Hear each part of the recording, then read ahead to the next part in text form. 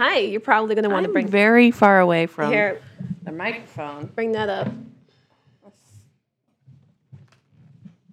There you go. That way you guys aren't like bending over and killing yourselves. Yeah, how's your desk right now? So I currently I'm borrowing my daughter's little Lego table and I'm using it as a desk, and I have my mic on her blue little plastic chair. And I'm sitting on the floor. Adulting 101. I am totally adulting 101 because the chair that we used to use is currently downstairs, and fuck if I'm bringing that upstairs. Yeah, I don't blame you at all. Yeah, no. So I will sacrifice and be on the floor. It's fine. I like being on the floor anyway because you can't fall off it. So That's true. Nicole, hello. Hello. By the way, happy holidays and happy New Year to everybody who's listening. We've been on break for the last 2 weeks. Yes. As Very we- sorry about that. But, Yeah. I'm not. Sorry, not sorry.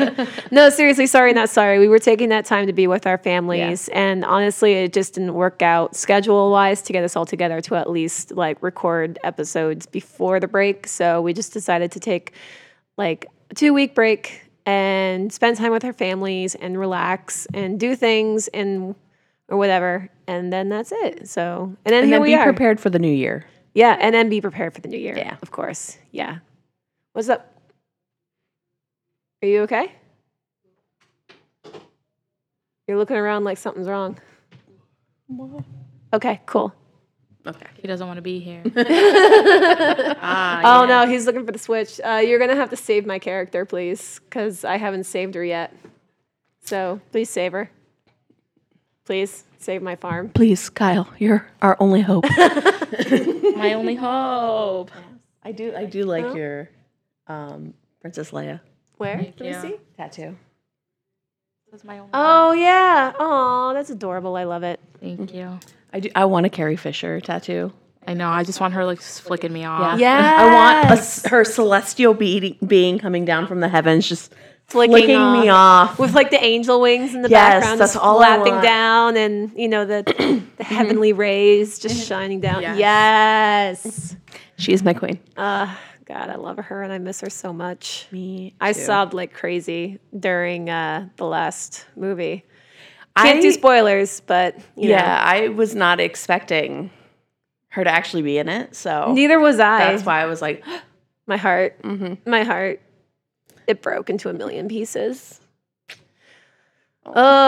So we're finally back. yes, Hooray! And we're all in one room. yay! Yeet.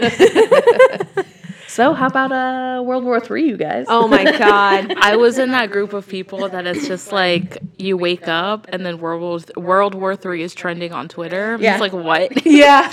It's the picture of from The Office where it's World War III memes, and it's you as Michael Scott. Yeah, just handshaking, just woke up, what's happening? What is happening? Yeah, I remember going to reading about the airstrike, and then being oh, in my head it didn't process anything, and then the next day I woke up and I was like, oh shit, that's what that means. It was Basically on the same level as what Archduke of Ferdinand. yes, exactly. That's what everybody's comparing it to, because that's basically what started that chain reaction to World War I or something. Yeah. Lord. Happy New Year, guys. We are in World War III, And it's only day 4. and it's only day 4. And Australia's on fire, unfortunately, and this world is just going. We just need to send all the troops that are being drafted to Australia. Australia. I can't be drafted. I'm too thick. I can't be drafted. I'm on antidepressants. Me That too. part too. I can't be drafted because of my antidepressants. And I did my time. I did 2 weeks before I got injured, and I was like, I'm just gonna go home. I was basically offered the choice: you can stay or go home. I'm like, it was 2 weeks. I'm like, I'm gonna go home. I don't want to do I'm it. done. I'm done. I've had my share. I'm good. And it's just the yelling in boot camp is not what gets you. It's just I get yelled at home. That's chilling. It's just That's just a daily you occurrence. really think about it, and it's damn, boot camp is only 8 weeks, but then I'm gonna be stuck in this for another 4 years. And I'm like, no, I'm out. I'm okay. Oh my gosh. But yeah. This world is fucked up, man. I did my time though. I mean, measles is making a comeback. Yeah, Plague that's right. 2020. 2020s because there was like a plague in 1820, plague in 1920, and Did it's we just 2020. have like the quiet 20s? Like everyone just please be a little bit quiet. Can we not wish. roar so much? I wish. Oh, God. Well, apparently there were other plans, and it's going to be a little bit louder, with the bombs and shit. So. The leaked image of memes for 2020, and his first one, World War III. The second February one, was a nuke. and then everything else is static. But anyway, besides all that shit, hi everybody. Yes. I mean, if you guys don't know who we are already for some reason, I'm Erica. I'm Stephanie. And I'm Nicole. Yep. And welcome back to Cheers from the Grave. And I'm in pain. Yo, she just got... Yeah, go ahead. Sorry, yeah, she just got like half a sleeve done, so. Yeah. 6 hours, one sitting. We took maybe like 2 20-minute breaks. My tattoo artist was like, you are the best. You just sit there and you don't talk. Like, she's like, you're great. Like, I wasn't annoying her. Like, I'm in my phone. And I'm just like, do you need me to move? And I told her, I'm like, if you're going to hit, because it goes like to the back of my shoulder. Yeah. I'm like, flip the chair around. I'll straddle it. You get full back access. That's what she said. But yeah, and she's like, wow, I didn't even think about this. Like, and she let me sign like her one thing on her wall. Aww. And she's like, you're welcome back anytime. And I'm like, oh. So we need a trip to this tattoo artist. Yes, we do. Because she did a phenomenal job. Like, those lines are ace. Like, hold on. I'm going to take a picture really quick. Her name is Zena. She is from Highlander Tattoos. Off Curry Ford Road in Florida. I don't want to sit here and Orlando, I should say. We're taking a picture. It's just so beautiful. There's nothing prettier than skulls and flowers. That's like my whole art. That's my aesthetic. My goal in life was to come into 2020 as a goth queen covered in tattoos. I'm starting my sleeve where it's like, first it's a dagger with flowers, and it's an axe with flowers, and now it's a skull with flowers. There you go. That's the aesthetic. That is the best. Perfect. It is amazing. And the other arm is just full of random shit. A fucking Psyduck. You got Princess Leia, a spider web, yeah. Some shit. some moons. Some moons. Multiple moons. But also, Cat Tattoo Day is coming up. That's going to be in a month. In 30 days, yeah. I just got it's from, I'm trying to remember what tattoo place. But they do cat tattoos. Like, they release their... The Flash. The Flash. Nice. They release a new Flash every day, so you can choose from 30 pages worth of like cat tattoos. And I'm hoping, like, fingers crossed, there's a cat licking itself on a fucking tombstone, so I could have my cat tattoo. She's so down for that. She wants that so bad. Let's all just go get cat tattoos. You have no idea. I would get all of the cat tattoos. I would leave with an entire sleeve of just every single cat tattoo on the Flashes. Like, I would. Just put this entire sleeve on my arm and call it good.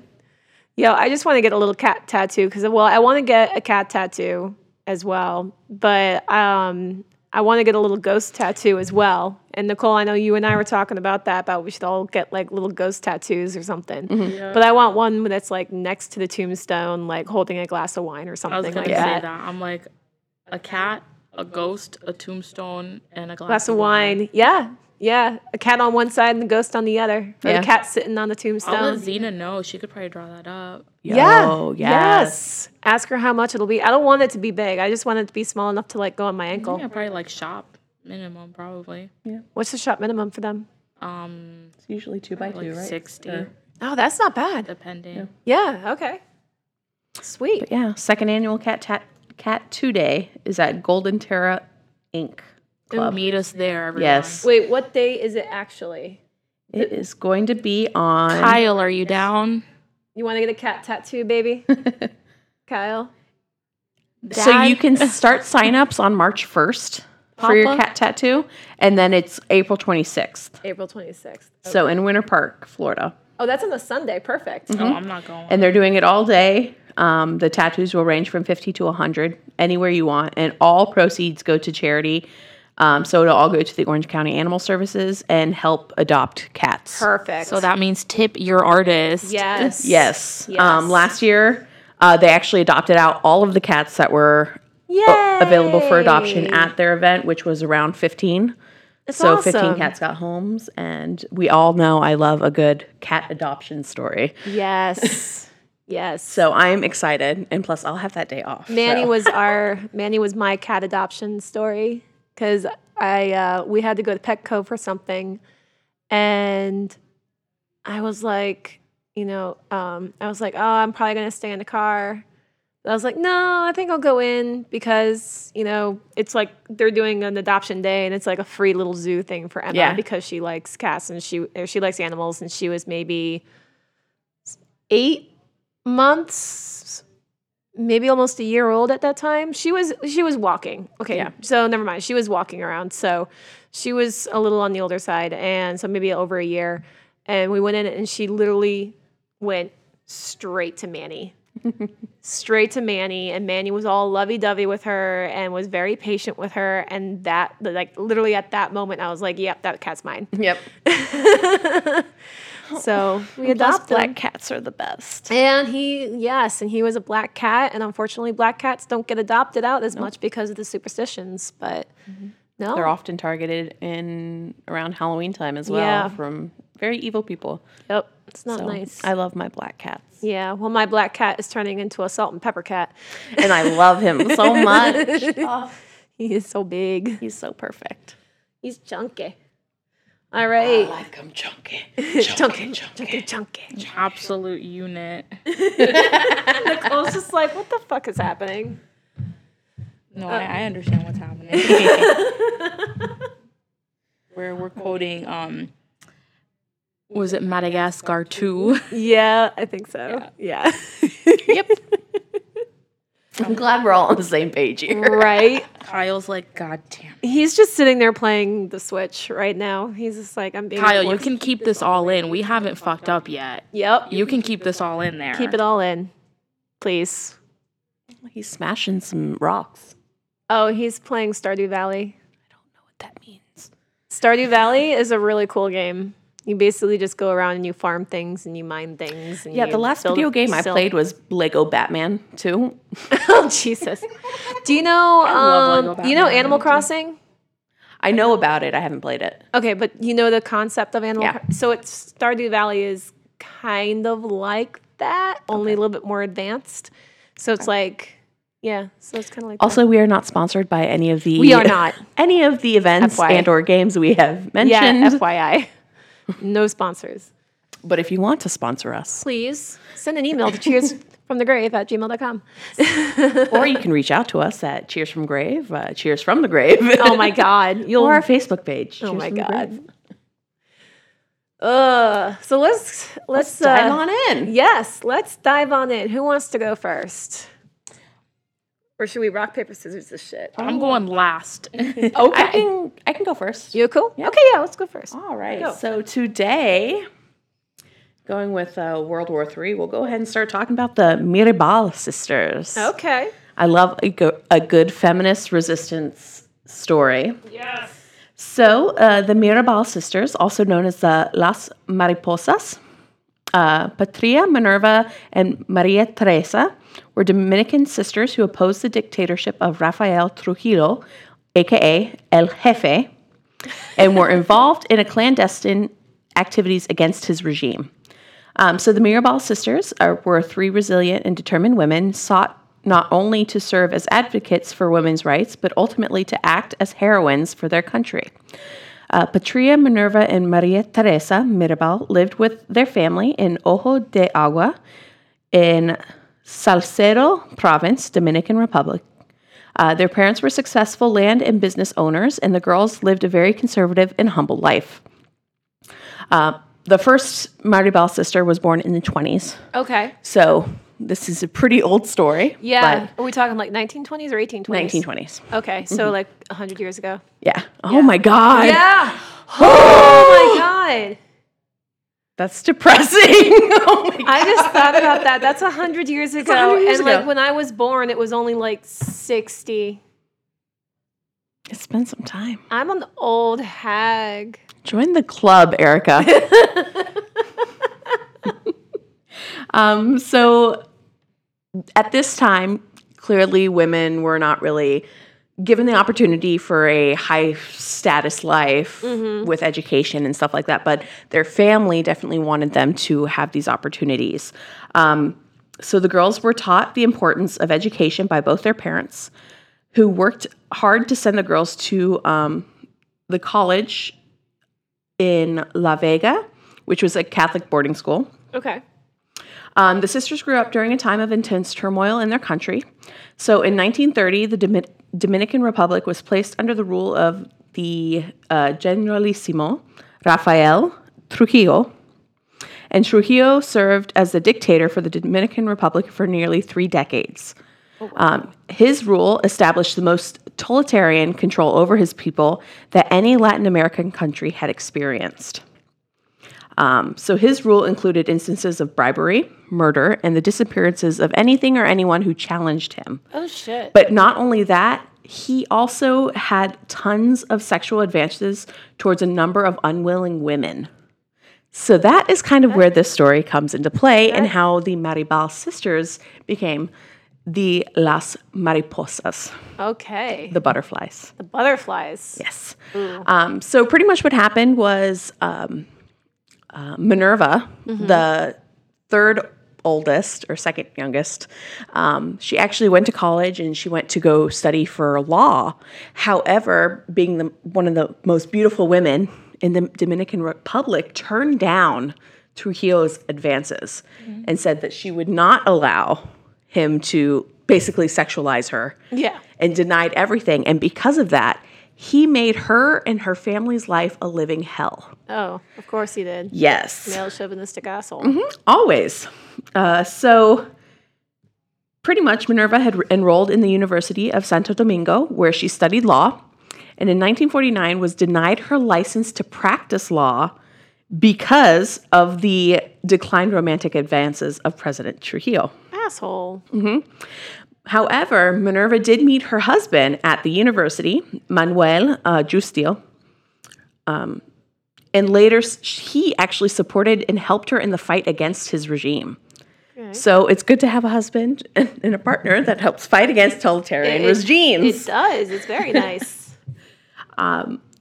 So pretty much Minerva was the most active and radical among her sisters, and she was the first one opposing Trujillo. Her sisters joined her after they witnessed his tyranny and the number of deaths caused by his regime. She also didn't manage to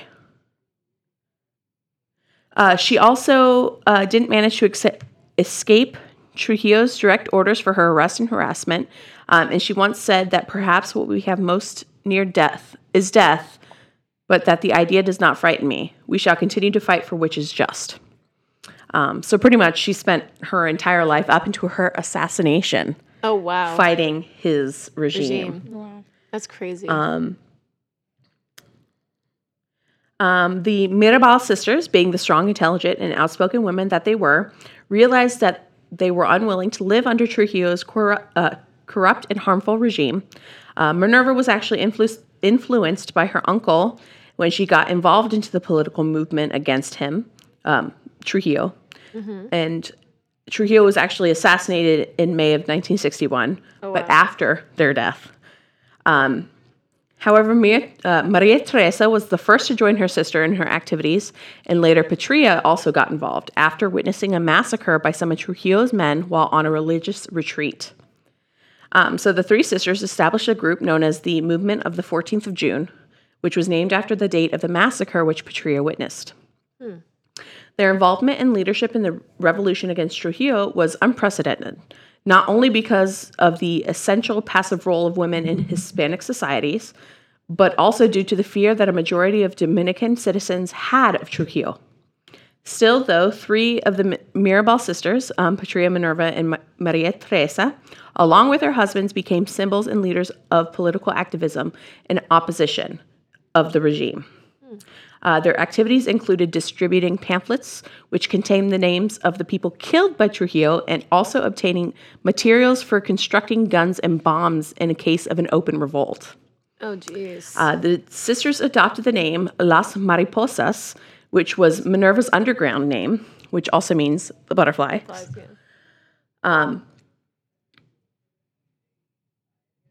So that's how they ended up calling themselves. So the Las Mariposas. Although they were arrested, Maria Teresa and Minerva were not tortured in their arrest. Well, that's good. Thanks to the growing international opposition to Trujillo and his regime. All three sisters' husbands, who were also part of the group, were actually incarcerated at La Victoria Penitentiary in Santo Domingo.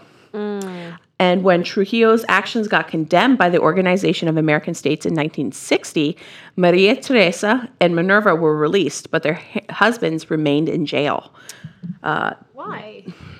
Their movement in opposition to Trujillo came to a staggering halt on November 25th in 1960. Patria, Minerva, and Maria Teresa were traveling back home from a jail in Puerto Plata, where their husbands were imprisoned, when they were attacked by Trujillo's secret police.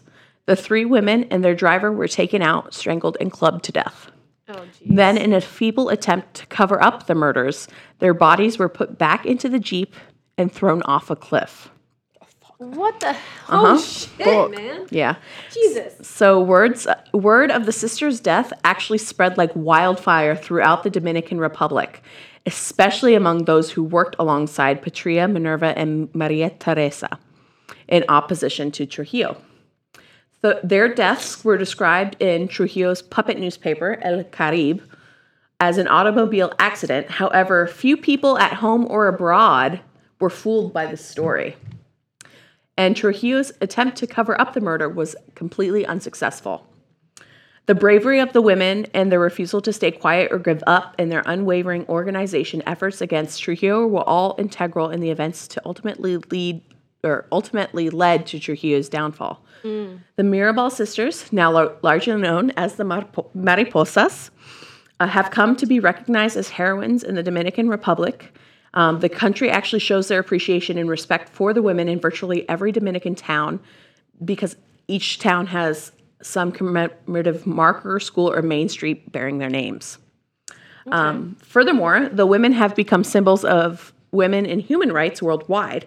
And every year since 1999, when the UN decided to declare the assassination date, November 25th, is now recognized as the International Day for the Elimination of Violence Against Women. Oh, nice. So in 1999, the UN dedicated that to them. But not only that, it's also the beginning of the 16 days of activism against gender violence, which culminates on Human Rights Day on December 10th. Very cool. So that is the story of the Mirabal sisters, a.k.a. Las Mariposas. Very cool. Oh, my gosh. That was a ride. Yes. Oh, my God. And it all started with women turning down sexual advances to a man. Wow. Queen. I know. That's crazy. Mm-hmm. Oh, man. All right. You ready for mine? Yeah. Cool. All right. So, I decided to do a haunted theater that is in Melbourne, Australia. Ooh. Yeah. Shout out to Australia again. Yes, exactly. Prayers to them. There's actually, I want to make a note too before I start going into this. There's a lot of places out there where you can actually donate and help Australia in their efforts to fight the bushfires that they have over there, or the brush fires. So, if you basically Google like how to help Australian fires, there's a whole bunch of links on there that you can do, and I'll make sure to find some and to put them in the show notes, so that way you all can, if you want to help out, I would definitely urge you to. So, anyway, so the Princess Theater, I got a lot of my information from the Haunted Places podcast, and I also Wikipedia and Google searches in general. Yes. So the Princess Theater is a 1,488 seat theater that's located in Melbourne's East End Theatre District in Australia. It's currently the oldest continuous entertainment site in the mainland of Australia, enlisted by the National Trust of Australia, and it's on the Victorian Heritage Register. So the theater dates back to the gold rush of 1854, when a man named Tom Moore, who constructed a barn-like building He called it The theater dates back to the gold rush of 1854 when a man named Tom Moore, who constructed a barn-like building and called it Astley's Amphitheater. It had a center ring for horse shows and a stage at one end for dramatic performances. It was then leased out to an actor-manager named George Coppin, and in 1857, the amphitheater had an extensive renovation and was reopened as the Princess Theater and Opera House. So there's a fun little fact when it comes to theaters in general, and I'm sure that some of you may know, but generally all theaters always have a single light that's kept lit during the times like a performance or theater space isn't being used, and it's normally used as like for safety, so people don't go falling into the orchestra pit. But there's also very popular superstition that, obviously that there's a ghost or at least one ghost or multiple ghosts and spirits that actually haunt theaters. Mm-hmm. And so it's called a ghost light because of that, and it provides the opportunity for ghosts to perform on stage, basically to appease them, so they won't actually curse the theater or sabotage the set or the production. Okay. I like that. Mm-hmm. Yeah. So it basically gives them that chance to continue doing what they would like to do. So, I'm going to jump around the timeline here, but in 1994, there was an actor who was pretty much alone in the green room and getting ready for the evening's production. When he sat down to put on his makeup, he felt like he wasn't alone, and he called out if anybody was there, but there wasn't a reply. So he returned to putting his makeup back on, but continued to feel that he wasn't alone. He said he then felt a sudden chill and felt as if someone had entered the room. And so he looked around, but nobody was there. He tried to shrug it off and then began his warm-ups until his hat basically flew off the table next to him and hit the wall across the room. Apparently the actor was like, fuck this, fled the theater, and refused to be alone in there ever again. Is that not the premise of the Phantom of the Opera? I feel like that is. Right? Pretty much. So there is this one, the reason why I say that is because there's this one main spirit that actually haunts the Princess Theater. So there is and this is basically how he came about to haunting this place. So there was an actor. His name is Frederick Baker. He was born in Florence, Italy in 1851. He started his career of being an opera singer at about 23 and became well-known extremely quickly. What's going on? Sorry, my first fire. Yo. So, side note, that box right there, that's what Emma's gift came in from Sharon and Matt. Yeah. Right? And so I opened that up, and Emma's opening that up, and I'm sitting here like, my first fire? What the fuck? Okay, I saw that in a meme, and I thought it was a joke, and I'm like, is there a glitch in the Matrix right now? And I just saw that in a meme yesterday, and I thought it was like just something totally fake. Yeah. There's a box that literally says "My First Fire." Yep. So it's a prank box. It's a prank box. Okay. Because I seriously, when she's opening it up, I'm sitting here like, what the fuck? Like I was laughing, but it was a nervous laugh, and it's one of those like, this is not appropriate for a child, but that's pretty awesome. But also that's pretty awesome. So I was really torn about it, and then they opened the box and it was blank, and I'm like, oh, thank God. But I was also disappointed. So ages 2+. I know, right? No, because I saw that on Facebook, and I thought someone just like photoshopped a meme together. Nope. But here we are. Here we are. I'll post that on our page later. But anyway. Also, I'm very sorry for my ADD. No, you're good. You're good. So anyway, back to Frederick Baker. He began his career as being an opera singer at the age of 23 and became well known extremely quickly. He then started going by the stage name of Frederick Federici. He was in famous operas like The Pirates of Penzance and The Mikado, and he also traveled all over the world to perform in operas. But his final show took place inside the Princess Theater, playing as the character of Mephistopheles, meaning basically the devil. So it's in the show Faust, written by Gonad. Are you okay, baby? Okay. Gounod. Gonad. I don't want to say Gonad.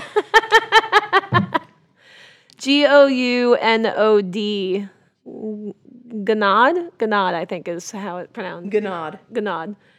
Ave Maria. Okay. Yeah. So the show Faust came to Melbourne in 1888, and it was the most popular show for its time with the cutting edge of new technology of electric lighting. So the show is about a man who attempts suicide twice by drinking poison, but every time he tries, he hears a chorus outside. So what does he do? He decides to turn to the devil because that, makes sense. So he decided to turn to the devil, Mephistopheles, and he tells Mephistopheles that he wants youth and love. And of course, the trade-off would be his soul. So he agreed because why not? So in the final act of Faust, the hero, Faust, was delivered everything he wanted. However, it doesn't turn out what he wanted because, of course, Faust became married, but his wife was then on trial for murdering her own child. Faust goes to her side and begs her to give her soul to the devil so she could live, but she turns away in disgust and then turns to the angels. Mephistopheles tells Faust it's time to fill his part of the deal and says, in quote, "Let us hasten to leave this place. The sky grows light. Already follow my steps, or I shall forsake you. Let us hasten to leave this place," end quote. So as the devil reaches for Faust, the ground opens up and drags Faust to hell. The effect was actually a trapdoor opening that it was a trapdoor opening that was in the stage, and it lowered the two actors beneath it. This, of course, went extremely well with the audience since they weren't used to performances like that due to, newfound electricity. So they were all like, "Oh my God, mine's blown." Yeah. Right? So, however, what the audience didn't know, that Federici actually collapsed and died from a heart attack after the platform lowered under the stage. Oh, wow. So there was a newspaper that stated that the conductor, he said that he noticed a tremor in Federici as he began to be lowered under the stage. Federici, out of sheer willpower, continued his performance and continued to sing his final note, basically just dead set on finishing his performance. He was rushed to the green room where doctors spent over an hour to revive him. However, he failed, and Federici died under the stage while his fellow performers continued their performance above. So after the show ended, the stage manager informed the actors of Federici's death, and all of them were shocked, of course, and refused to believe that Federici was dead because they were just like, but he was literally just on stage taking his bows. He just belted out the best performance I've ever seen. Well, no, here's the thing. The manager told the actors, "Hey, FYI, he died an hour ago." And the actors are like, "No, that's not true because he's literally just on stage with us taking his final bow." He was on stage with them. What? His spirit was on stage with them taking his final bow, and all the actors saw it, and they were just like, "No, the audience, actors, everybody saw him up on stage taking his final bow when he actually died an hour previous." Yeah. That's the quickest spirit I've ever heard of outside of the movie Ghost. He was not about to miss that curtain. No, he was not about to miss that curtain call, man. That actor was he literally sang to his death. Damn. Literally sang to his death because that's how much it meant to him. He was having a heart attack while he was being lowered and singing at the same time. Wow. Yeah. Intense. Very. But the thing is, he was there in costume and everything. So from then on, Federici continued to perform on the stage. So about 10 years after his death, and around 1900, a new fire alarm system was actually installed in the theater, which required a resident fireman to punch a time clock every hour, which I'm sitting here and I'm like, every hour? Every hour. So you have to have somebody that's a fireman in that theater every hour, punching a time clock. Uh-oh. What? Maybe that's what they installed in the Transformers building. Because that fire alarm would go off all the damn time. Don't even remember. In control booth. It would always be. Oh, the Honeywell. Yeah. The Honeywell. Yeah. The system. Yeah, not the actual fire alarm. the one to tell you it's on. Yeah. Sometimes They it's installed quiet. this. They installed a 1900 version. Yeah, of they Honeywell because it required you to turn it off every hour. Oh, that's annoying. Yeah. If nobody touched it, and it was like the main techs that had to do it. If not, you would hear beep, beep That's obnoxious. all day, all day long. That's obnoxious. Sorry, Oh. that's a little insider for anybody that works at Universal, aka Transformers. Right. Oh, Jesus. But yeah, no, they require the fireman to punch a time clock every hour, which again, that's tedious and weird, and I'm trying to figure out why. But if the time clock isn't punched, then the fire brigade was dispatched. So there was one day where there was a heat wave and a punch didn't come through, so the brigade was dispatched. Thinking the worst, they were like, oh my God, we're going to show up to this place and it's going to be on fire, flames everywhere. However, that wasn't the case. They showed up and there was no fire. Everything was fine. They went in to investigate and they had a hard time finding their coworker. But when they finally found him, he was literally huddled up in a corner, like freaking the hell out. And so the man stated that while he was in the theater, he was opening up sliding panels in the roof to allow some heat to escape. Mm-hmm. But when he did that, there was like bright moonlight and it shone directly onto the stage. And on that stage revealed a figure standing center stage. And he wore evening clothes and a top hat, and his arms were raised. In the moonlight, just, whew, yeah. And of course, the firemen believed him because he was a burly man, and from what the other firefighters were saying about him, he was very, like, nothing really shook him very much. Yeah. So the firemen were like, oh, that's what you saw? Oh, shit, let's get the hell out of here. So they literally, like, booked it out of that theater after that. And that's how the new fire systems were created. It's like, fuck we didn't this have shit. to go back in there anymore. Damn. In 1990, Rob Guest took the role of the Phantom of the Opera. Mm-hmm. In the Phantom of the Opera. He performed the role over 2,289 times. Gosh. After his performance at the Princess Theater, and he returned home and found a letter from one of the audience members. The letter said that she and her husband saw a figure during the song Point of No Return, standing to his left, dressed in full evening wear and a top hat, and he was there for a full minute and then disappeared. Ooh.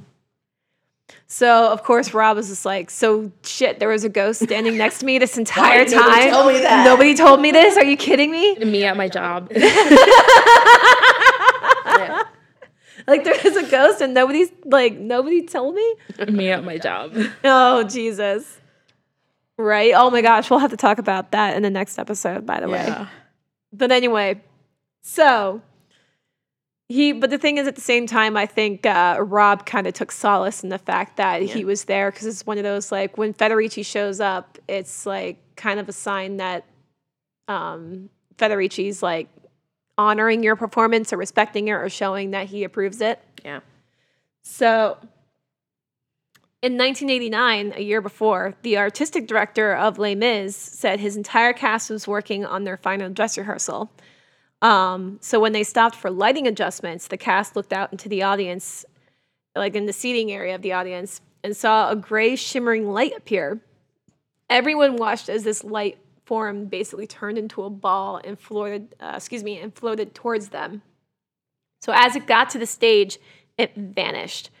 And so the cast, even though they were kind of freaked out and everything, they basically thought it was Federici's way of telling them that he was enjoying the show. So... which I like, it's because when it comes to theater and everything like that, like, I personally love the theater. And if there was a spirit or there that was making itself known, I'd be like, cool, I'll perform for you too, as, it's just a way of respect. Yeah. So Federici basically became a staple within the theater, and even the owner at this time, Elaine Mariner, enjoys having him around, and also had experiences with him. She actually declined to have ghost hunters and psychics come and connect with him and to basically, quote unquote, cleanse the theater. So, because, they like having him around, and he is actually extremely respectful.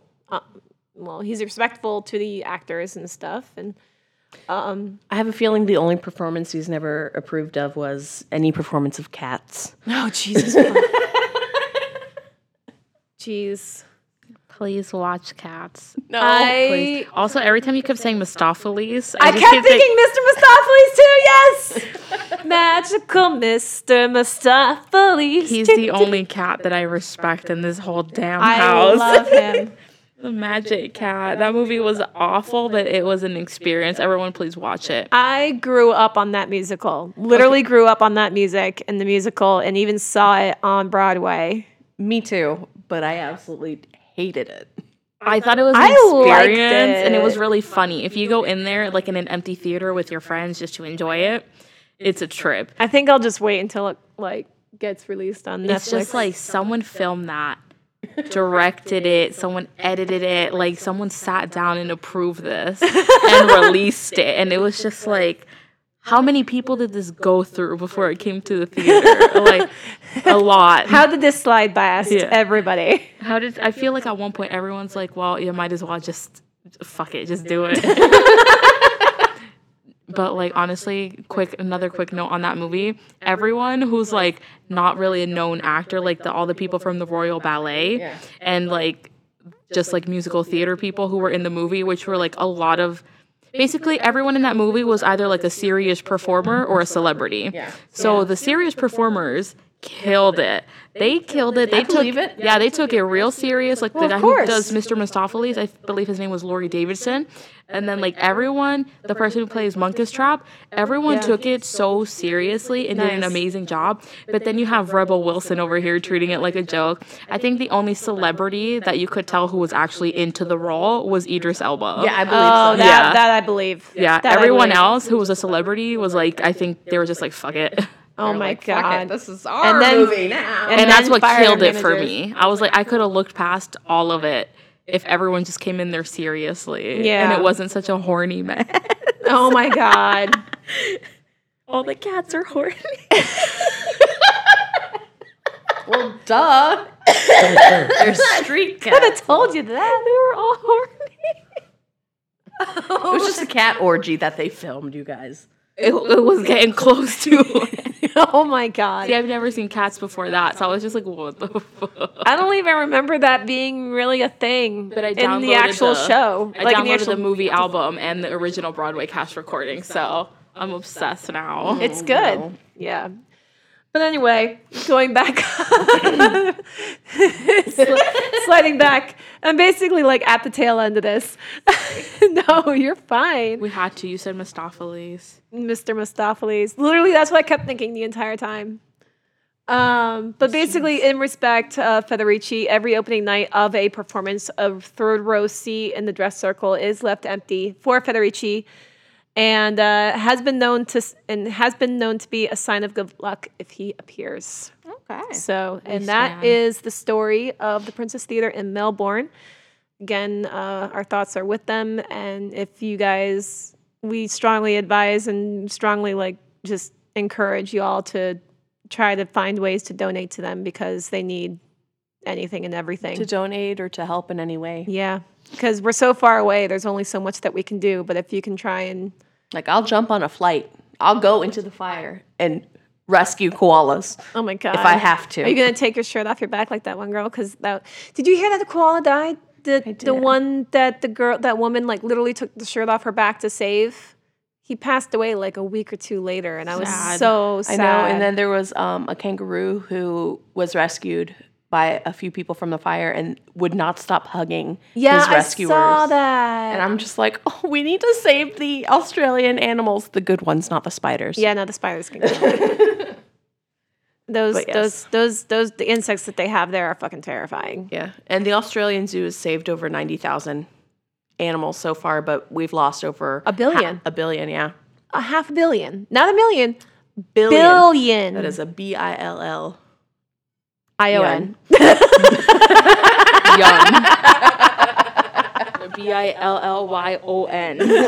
Billion. Billion? Oh shit. All right, Nicole. Okay, You- speaking of Australia, I got a cryptid today. Oh, okay. Oh. Aside from those beautiful Australian animals, rest in peace, you guys mentioned the spiders. What other kind of animals do you picture when you're in Australia? Like the deadliest kind, right? Spiders. Yeah, just anything that mutated from hell itself. Basically. Well, I mean, Is that why it's on fire? Australia is basically where, Satan puts his pets. That's why it's So- on fire. Gates of hell opened. Holy shit. Conspiracy. yes, and we have one more that I'm going to talk about But it's also today. global warming. Yeah. 100% But for real, it's global warming. Dead ass. Okay, so I except for spiders, I can't really think of anything else that could be as terrifying. I'm going to talk about the bunyip. The what? The bunyip. Bunyip. I was thinking like B- bunion. BUNYIP. Bunyip. Bunyip. I Bunyip. love him. So the bunyip is an Australian water monster, sometimes described as a ferocious predator and other times as a gentle herbivore. Okay. I know. Make He's a cryptid. He's a cryptid. Make up Come your on. mind. Okay, look. No one can make up The their mind. waters of Australia, the coasts of Australia, and what is in those oceans are terrifying as well. That's why Jurassic World was created. To explain to us what creatures are in the ocean. But that was in my home in Costa Rica. Costa Rica. By the way, Costa Rica is not an island. Do not listen to Jurassic Park. Anyways. Oh, Jesus Christ. Okay, continue. Sorry. So he has been part of the Aboriginal tradition for centuries, and he continues to be a favorite character in Australian fiction today. So what would you think the bunyip looks like? Water creature, just what would you picture? Maybe something along the lines of like a giant alligator hybrid. Massive ass fangs. Yeah. Yeah, basically. So Air high five. I mean, it's a cryptid, so we already know how How this is gonna how look. it's gonna go. But I'm like, gonna look this up. please do. There's so many. I don't even know what to believe. Yep. But descriptions of the bunyip vary so widely that many scholars believe he is just a nominal catch-all for an assortment of different regional monsters who have been described as everything from a giant starfish to a crocodile with a dog-like head, feathers, fins, tusks, claws, beards, and a duckbill, a horsetail, and a single massive eye. So he's a fucking hodgepodge. Yup, a stomach, mouth have all been attributed. That was the first draft of the platypus. The bunyip. The bunyip was the scratch that. Let's start over. So all these different things and like all the different pictures you can find, the one thing everyone can agree on is his size. He's big enough to be a man-eater. Yes, so the bunyip's territory is far-flung with sightings of him reported all over the Australian continent. He dwells in swamps, lakes, rivers, and even in aquatic environments that routinely drain during the dry season, like waterholes and billabongs. So I'm assuming he's a skater. I'm kidding. Never heard that to be described as something. Billabongs? Isn't that a brand? I want to say that's an Australian word. That's why I kept it in the know. Okay. Although he is typically considered to be an aquatic creature, he has been sighted lumbering over land as well. Alrighty, so have you guys said the hellfires and everything? Yeah. Yeah. Okay, so the word bunyip means devil or evil spirit in the Aboriginal language. Native Australians disagree about this creature's disposition. Certainly his monstrous appearance and his booming cries, which echo across the Australian landscape, color him nightmarish, and his legend even comes with a small death toll. He has been accused of killing several Aborigine people. With that, I'm just going to assume the white people came up with that rumor. Yeah. Probably. Yes, we all know what happened to the Aborigines. But it's all in good fun right now. But yes, usually he hugs people to death. What? Yeah, it's the white piece. Sorry, we hugs know people to what death. happened in Australia with the Aborigines. Yes, we do. Oh, Jesus. But let's enjoy the bunyip, everyone. Oh, my God. Still, he is described by others as a benevolent protector of Australia's wildlife. So where is he? Yeah, he needs He's a water creature. Where is he? Well, if he's a water creature, fire. I don't know. He's a protector. Well, he needs to do a better job of But protecting. yes, he's Half a billion seen, animals already aside dead. from the animals and the Aborigines, he's seen as a protector rather than a bloodthirsty predator with a taste for human flesh. Well, that's good. Whether for good or for evil, most native Australians do believe that this water creature has supernatural powers. He may be able to alter the water level in his home environment, or he might use his ferocious roar to cripple unwelcome visitors. One legend describes a monster hypnotizing a woman and keeping her for several weeks as his slave until the spell was broken by a large thunderstorm. Yeah. How? What? I think white people created the bunyip. I mean, they've created a lot of other horrible things, so. Yes. Mm-hmm. Where is he? You're our only hope, Bunyip. Bunyip. All right. Even though most Australians today believe that the bunyip is purely mythological, a small pocket of cryptozoologists still cling to the numerous fossils and sightings of Australia's watery monster. The most popular theory names the Diprotodon, a giant marsupial, and it's Australia, which has been extinct in Australia for over 46,000 years as the famous water beast. Yeah. Passionate believers claim that this massive marsupial still lurks in Australia's rugged outback. Is he water? Is he land? We can never decide. While more moderate believers claim that the Aborigine people may have a cultural memory of the Diprotodon, a sort of oral tradition which has been handed down from generation to generation and accepted as a true by each new generation. Another little explanation as to what he could actually be: elephant seals and leopard seals have also been proposed as explanations. If these seals somehow found their way inland, they could easily terrify native people with their size and loud barks. Oh, jeez. So that's our good friend, the bunyip. You know, as I was learning about the bunyip, and when you say it out loud, he's kind of problematic. He's kind of problematic. Just a little bit. Just a little bit, but he can, do Australia a solid and start saving some of those animals. Yeah. Just I'd saying. like to think that the bunyip is just a white person in a costume. Oh my god. It's just fucking Comes out of the Scooby-Doo. water and- yeah. Uh-huh. I believe that. So that's him. Aww. Bunyip. Bunyip. Bunyip. Oh my god. Yip, yip. Yip, yip, yip, yip. Some Alpha, of these yip, yip, pictures, though, are freaking, like...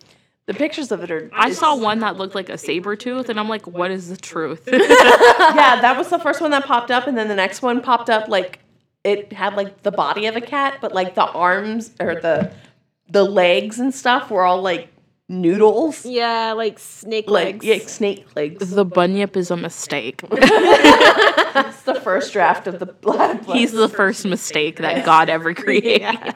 I was like, oh, shit. Sorry, world. I'd like to think the devil created his creatures first and put them in Australia, and then God's like, let me make something. He's like, nah, fuck it, have it Australia. Let me make the PG version of these animals. Let me just put it right back in there. All right. Well, yay! We're back again. This is exciting. We did it, you guys. We did it. We did it. I think that was our first ever podcast without any of us making a big ass mistake. I think so. This is a one shot, guys. Oh my God, One new take. year, new us. Yes. Yo, We've been us- proofreading our notes before we speak. Yo, I actually I like said was a bunch of Spanish words, and I'm surprised. I am shocked. I am shocked, and I actually did like really well with my notes this time, and like, oh my God, I'm so proud of everybody. So We proud. out here, guys. we stand. We do We stand. stand. We need to. I want this year for us to blow up, not literally because of World War III, but figuratively. My main goal is to blow up and then act like I don't know nobody. Yep. Right? I love Riff Raff. Yes. All right. Well, let's wrap this up because we do have another one that we need to record. So, Cool. Well, again, thank you guys for listening and joining us. We really, really, really do appreciate it. Y'all, where can they find us? You can find us on Twitter at Cheers From Grave, Instagram at Cheers From The Grave, Facebook at Cheers From The Grave, and on our website at cheersfromthegrave.com. Mm-hmm. I'm like harboring a burp in my chest right now. But you can email us at cheersfromthegrave@gmail.com. And then we also have our link tree, Erica. Yes. So we have our link tree where you can find all the lovely links that belong to us. That also includes Patreon if you would like to donate to us. There we are going to be putting up raw episodes of each. Like every time we release an episode, we basically release a raw episode on Patreon, so you can listen to us and all of our unedited fuck-uppery glory. Yes. Not this time, though. But not this time, bitches. This will be very rarely edited. I'm excited. So there's Patreon. There's also Coffee, where if you don't want to make that monthly donation, you can just do a one-time donation on there. But all of that can be found on Linktree. That's linktr.ee/CFTG. Yeah. And also because this episode, we talked a lot about Australia, please definitely look into donating or finding out ways that you can help with the Australia fires. Yes, please, please, please, because we love those animals and the people that are there. I have a friend who lives there. Thankfully, he is fine. His partner's mother apparently was in some danger and stayed with them for a while, but I guess her house is fine now. But still, please continue to keep them in your prayers and do what you can to donate if you can. Yes. Cool. All right. Well, I'm Erica. I'm Stephanie. And I'm Nicole. And this is Cheers from the Grave. Yay. Okay. I gotta get my ass up. Ow.